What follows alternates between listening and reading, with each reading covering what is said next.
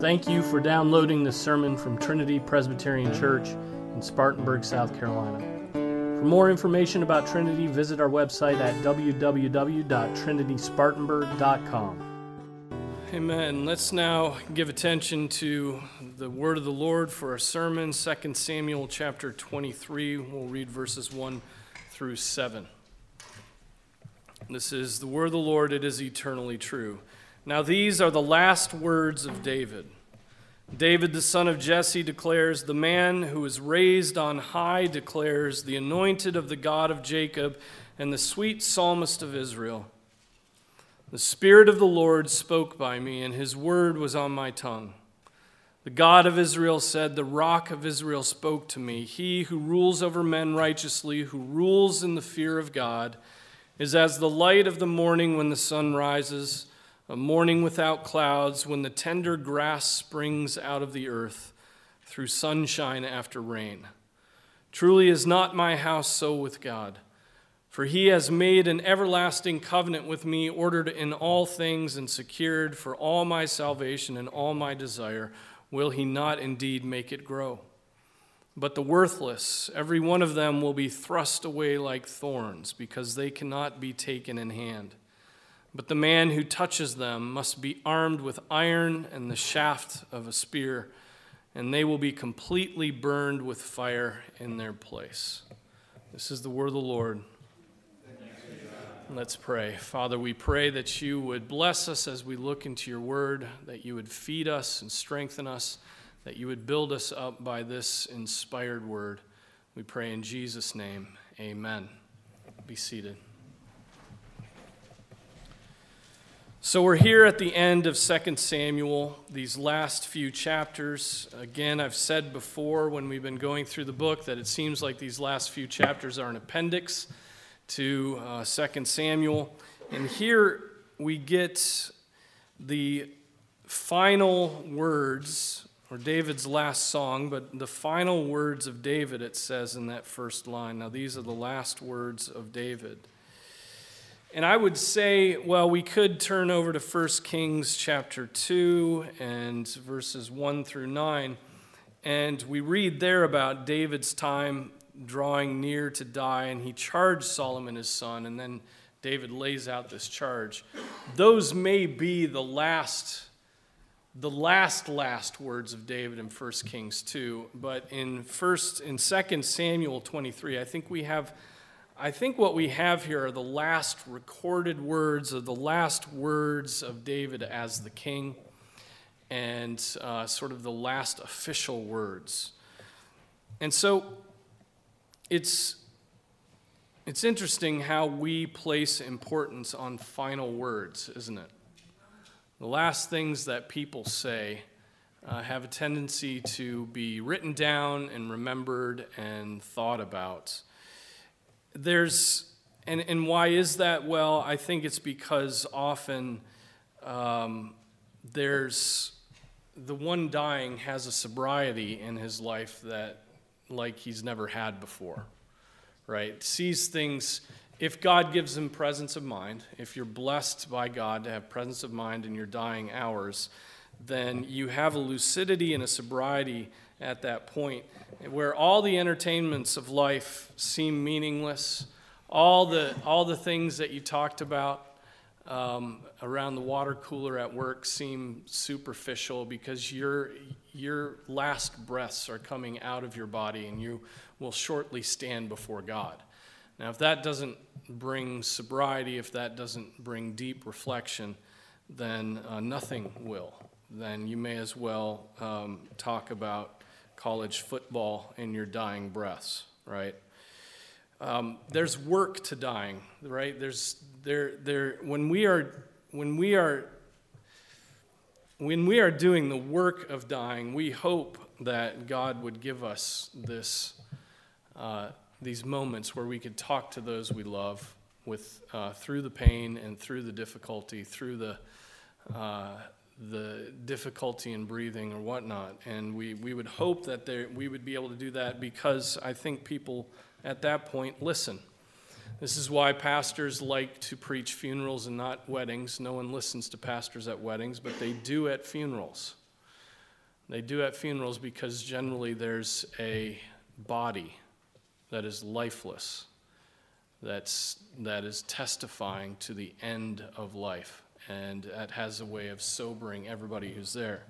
But again, so if many of you have been in circumstances where you have been with loved ones when they passed from this world to the next, and many of you have been blessed to hear last words of someone that you love. Even if it's just an "I love you," it means so much at that point to hear that. And so here David's last words are recorded for us, and it's good for us to pay attention to them. But just as getting into this, I went and looked up the last words of many famous people, and I wanted to share some of those last words with you. Because again, last words, if you have presence of mind, last words seem to be often a last declaration of your view of the world, right? Your last declaration to those around you about what you did that was important or what you believe that is significant.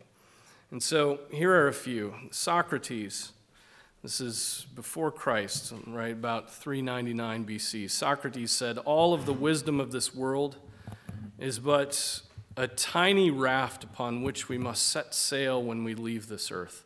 If only there was a firmer foundation upon which to sail, perhaps some divine word." Right? And you think, yes, there is one, and you did not heed it. Philip III, King of France, 13th century, "What an account I shall have to give to God. How I should like to live otherwise than I have lived." Voltaire, 18th century, "In 20 years Christianity will be no more. My single hand shall destroy the edifice it took 12 apostles to build." Ouch. Karl Marx's last words: "Go on, get out. Last words are for fools who haven't said enough."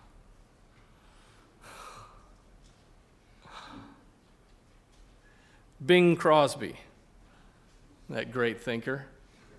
Dancer, singer. He couldn't dance, he was more of a singer. Here's what Bing Crosby, his dying words, his last breath. And that was a great game of golf.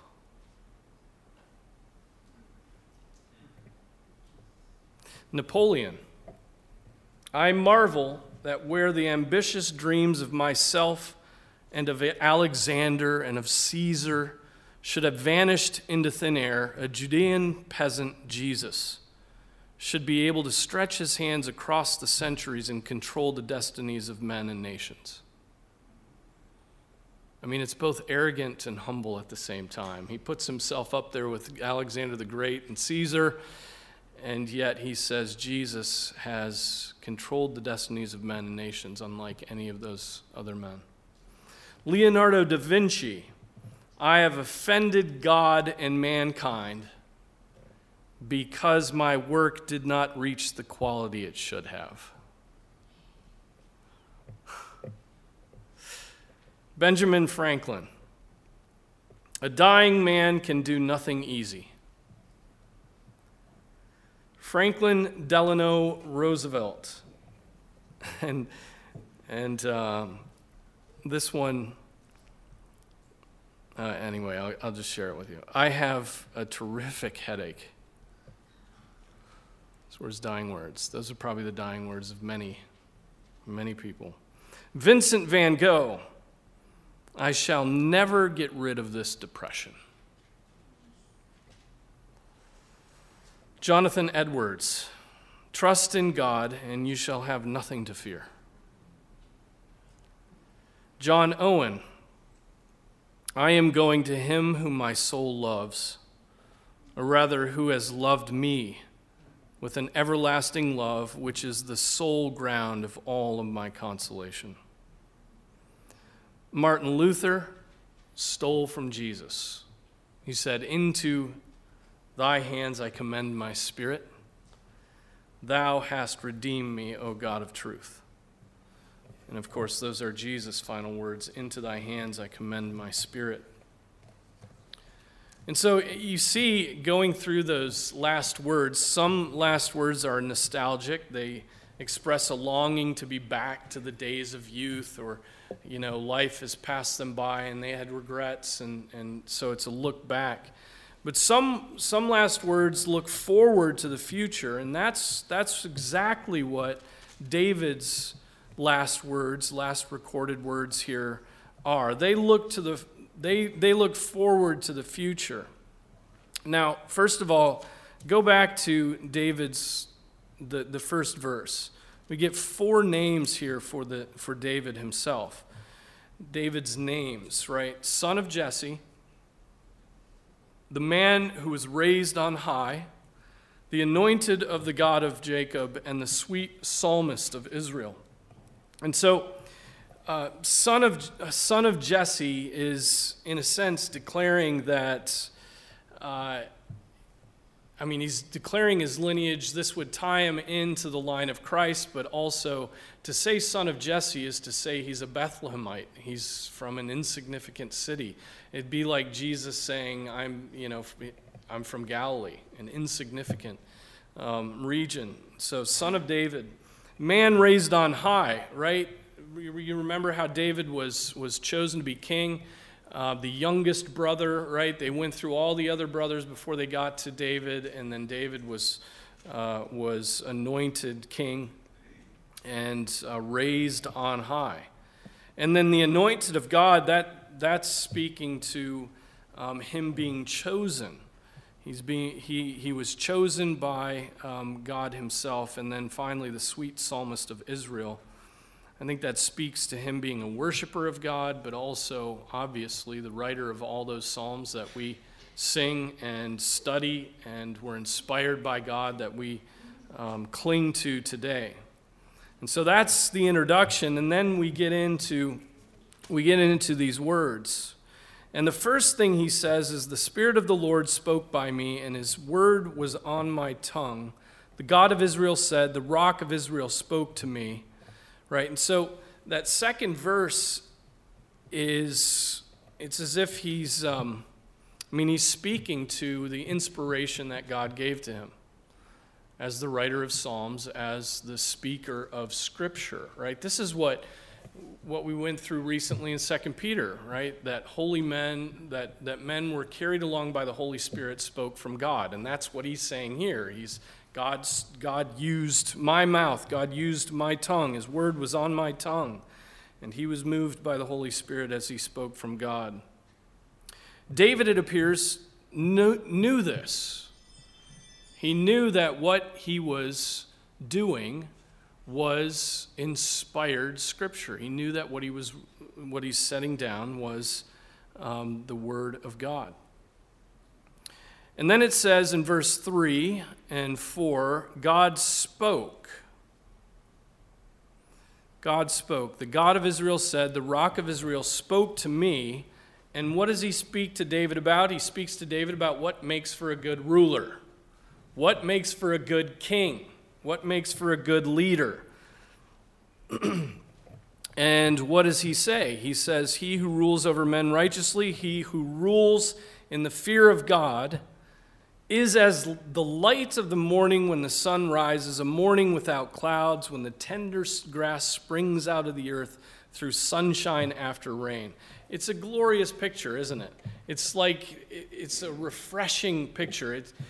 You think of a day like today that's just clear and cool, and early in the morning when the sun is coming up and it's still fresh, you can see the dew glittering on the grass, and it's beautiful. So also, just like that, is a ruler who fears God. Just like that is a ruler who deals righteously. Good rulers fear God. They are not vainly ambitious, but they are they feel the burden of the calling to lead, right? And they rule voluntarily, yet not for their own gain, not for their own legacy, not for their place in history, not that they might declare and boast before the world when they are on their deathbed, proclaiming that they have done better than others, right? The best kind of ruler that we can have is a ruler who rules in the fear of God. Have we ever seen this kind of ruler? Have we ever seen this kind of ruler? I think we saw it in King David, but have we ever seen that kind of ruler in this nation? Right, a fearer of God. Have we ever seen a president bow down in the Oval Office and pray to God Almighty for his nation? Have we ever seen that? Not in the last or this century, certainly. Right? But just think of it. Think of having a ruler that did not boast in all kinds of ridiculous weaknesses, right? Didn't boast in a military, didn't boast in legislative prowess, didn't boast in his ability to make deals, didn't boast in this and that, but broke his knees and prayed to God Almighty in the name of Jesus Christ from the Oval Office, televised on TV. Can you imagine what that would be like? Can you imagine what the Christian church would do? Right now, the Christian church would pick it apart because we're just a bunch of picker-aparters, I fear. Right? But what glory there would be in that? What glory in a ruler fearing God, truly fearing him, afraid of God and afraid of the consequences of his own leadership, and therefore coming to God in humility, calling for repentance and fasting, calling for the nation to humble itself. That ruler would be like the light of the sun on a cloudless morning, the new grass with the sun glistening on it, these beautiful images. It would be glorious. It would be, it would be the joy we have in breathing in non-humid air in September, right? It would be so refreshingly glorious. The ruler who fears God is beautiful, is glorious, is uncalming, is refreshing, is fruitful, right? It's causing that tender grass to spring out of the earth through sunshine after rain, right? That's would that we had these kind of leaders. Are we asking God to do this kind of work for us, right? That's our work to do, is to plead with God that he would give us rulers that rule righteously and rule in the fear of God. That's our duty now. We have elections coming up in less than 2 months, right? We have local elections, we have federal elections, we have those things coming up, and we need to pray that God would raise up those who fear him, right? We need to do that. Now, next, David looks back. He does look back to God's covenant, and he says that God's covenant is what has prospered the nation. Truly is not my house so with God, for he has made an everlasting covenant with me, ordered in all things and secured for all my salvation and all my desire. Will he not indeed make it grow? So he looks back, he sees God's covenant faithfulness, he sees God protecting him, and yet that leads him to look forward with that one statement: will he indeed, will he not indeed make it grow? And this is where David, in my mind, is getting cosmic. He is looking forward. Will he not make it grow? And this is when we have to think of the eternal kingdom of the Lord Jesus Christ. Will he not make it grow? Think of Isaiah. Think of the prophecy of Isaiah. Isaiah 9:7. There will be no end to the increase of his government or of peace on the throne of David and over his kingdom, to establish it and to uphold it with justice and righteousness from then on and forever. The zeal of the Lord of hosts will accomplish this. Right? This kingdom of Jesus, this spiritual kingdom of Jesus, will continue on eternally. And David knows this. David is thinking about this fact. David is in awe of the fact that he would be he would be in this line that's leading to an eternal kingdom, right? As opposed to the worthless. What happens to the worthless? But the worthless, every one of them, will be thrust away like thorns because they cannot be taken in hand. But the man who touches them must be armed with iron and the shaft of a spear, and they will be completely burned with fire in their place. And that's where the recorded words of David end. Right? The worthless are thrust away. Notice the comparison. The king who rules righteously is like, fresh grass, that tender, dark green fresh grass. But the worthless and those who don't rule rightly are like thorns, right? You can't reach down and put your hand on a thorn because it will slice your hand open.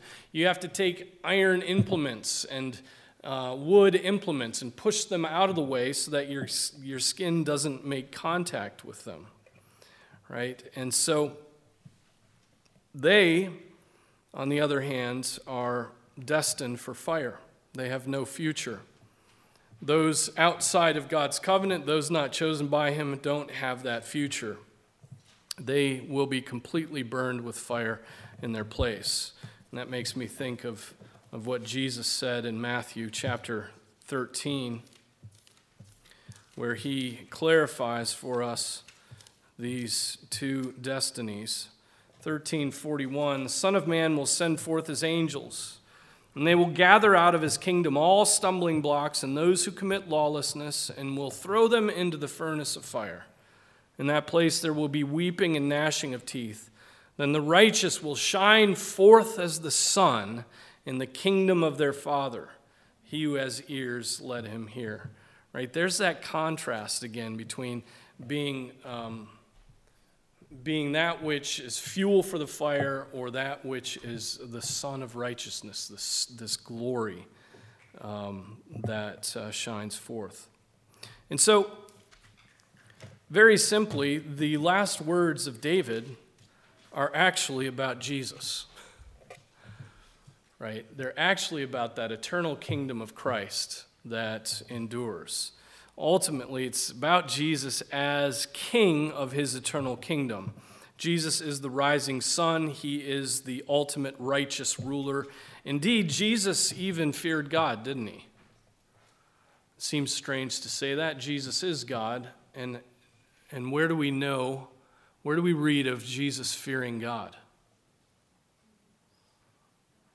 What's that?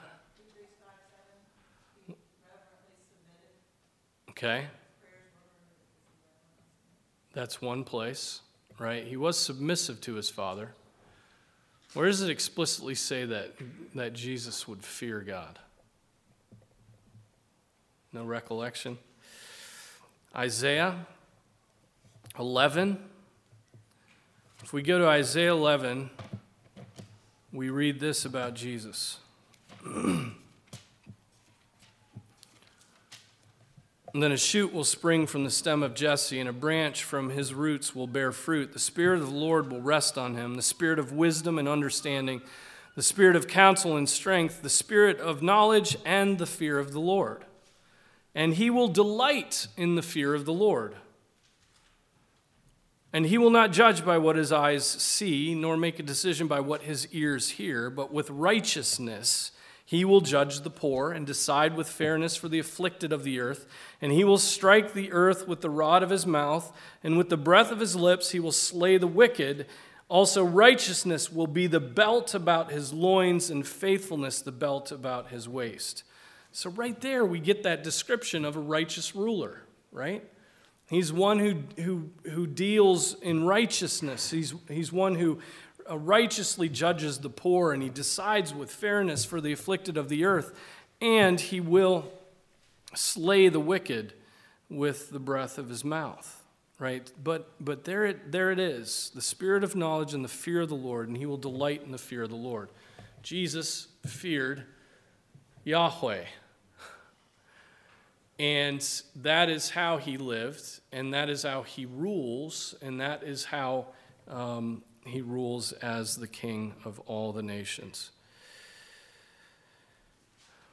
In Revelation 19, right, we see the ultimate goal of Jesus as the ruler of the nations. Revelation 19, it says this in verse 5 or 15. From his mouth comes a sharp sword, so that with it he may strike down the nations, and he will rule them with a rod of iron, and he treads the winepress of the fierce wrath of God the Almighty. From his mouth comes a sharp sword, so that with it he may strike down the nations. He will rule them with a rod of iron. Right? All those thorns that would afflict him, he will come with that rod of iron and strike them down and throw them into the flaming fire, there to forever glorify God by burning before him. And so what I take from this is David, at his dying, David takes the opportunity on his deathbed to speak of the eternal kingdom of God. He looks forward to the reign of Jesus Christ. He proclaims that ultimate order is coming. He proclaims that there is a ruler. There is only one ruler who will rule in the fear of God and with perfect righteousness. He will deal righteously. Order is coming and has come through Jesus Christ. One commentator, and I'll end with this, one commentator put it this way. He said, one could not look at the flux and flops of history and deduce that a righteous ruler over mankind is coming to reign. Right? If we look at history, I mean, it's just one disaster after another. It's sort of one power taking over and another falling, but then corruption here and there. Our world seems to be plunging to chaos rather than rising to civilization, wallowing in oppression rather than finding justice. And many of the Lord's own people walk through their personal lives riddled with uncertainties, wondering how their apparently senseless circumstances find a niche in divine wisdom. We could never infer kingdom hope from personal experience. Right? We can't infer kingdom hope from personal experience. Personal experience is all over the place. Right? Our own personal experience is a list of terrible sins and great faith and a back and forth between them that's scandalous. We could never infer kingdom hope from personal experience. David, however, tells us it is a matter of divine revelation. Hence, the coming kingdom is not a political proposal, but divine certainty. God's people in this world seldom have circumstantial certainty, but we have kingdom certainty. Right? I don't think, and the commentator goes on with the personal statement, he says, I don't think I could go on without that. I don't think I could go on without that divine promise certainty. I mean, think of the chaos that we live in the midst of. And the political order of the nation that we live in is fracturing. It's difficult. We don't know how it's going to come out. One Ruth Bader Ginsburg dies and meets the Lord. And out of that comes a political fight where people are talking about burning down Congress. Right? That's where our rhetoric has gotten to. That's where political discourse has gotten to. That's the instability of this nation that we live within. And yet, can we smile? Can we be at peace? Can we trust? Why? Because Jesus reigns as king. over his kingdom, and he is not just the ruler of the United States of America, he is the ruler of all the nations of the earth. Right? He rules the entire earth. And the nations are just a drop in the bucket of his rule. He rules over the farthest part of the universe. He rules over the tiniest microscopic elements of this world. And he certainly rules over the nations. And wonderfully and mysteriously, and in a way that we will never understand until glory, he directs the hearts of the kings of earth and will order all things to his own glory, and at the end of the ages every knee will bow and every tongue confess that Jesus Christ is Lord. Amen. Let's pray. Father, we thank you for Jesus. We thank you that he is a reigning king, that he superintends the nations. And Father, that we have been called to live in a kingdom that will not rise and fall and that will not be ruled by the wicked, but will be ruled by the Lord Jesus Christ himself, righteously and in the fear of God. And it will be an eternal kingdom that never fails, never ends. And within the boundaries, within the borders of that kingdom, there will be eternal peace and rest and Sabbath and feasting and joy and kindness, and it will be a world of love.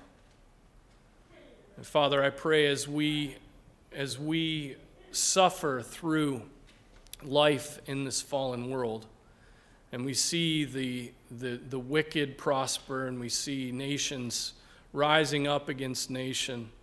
Father, I pray that our hope would be set on that city that has foundations, on the eternal kingdom where Jesus now reigns as King of Kings and Lord of Lords.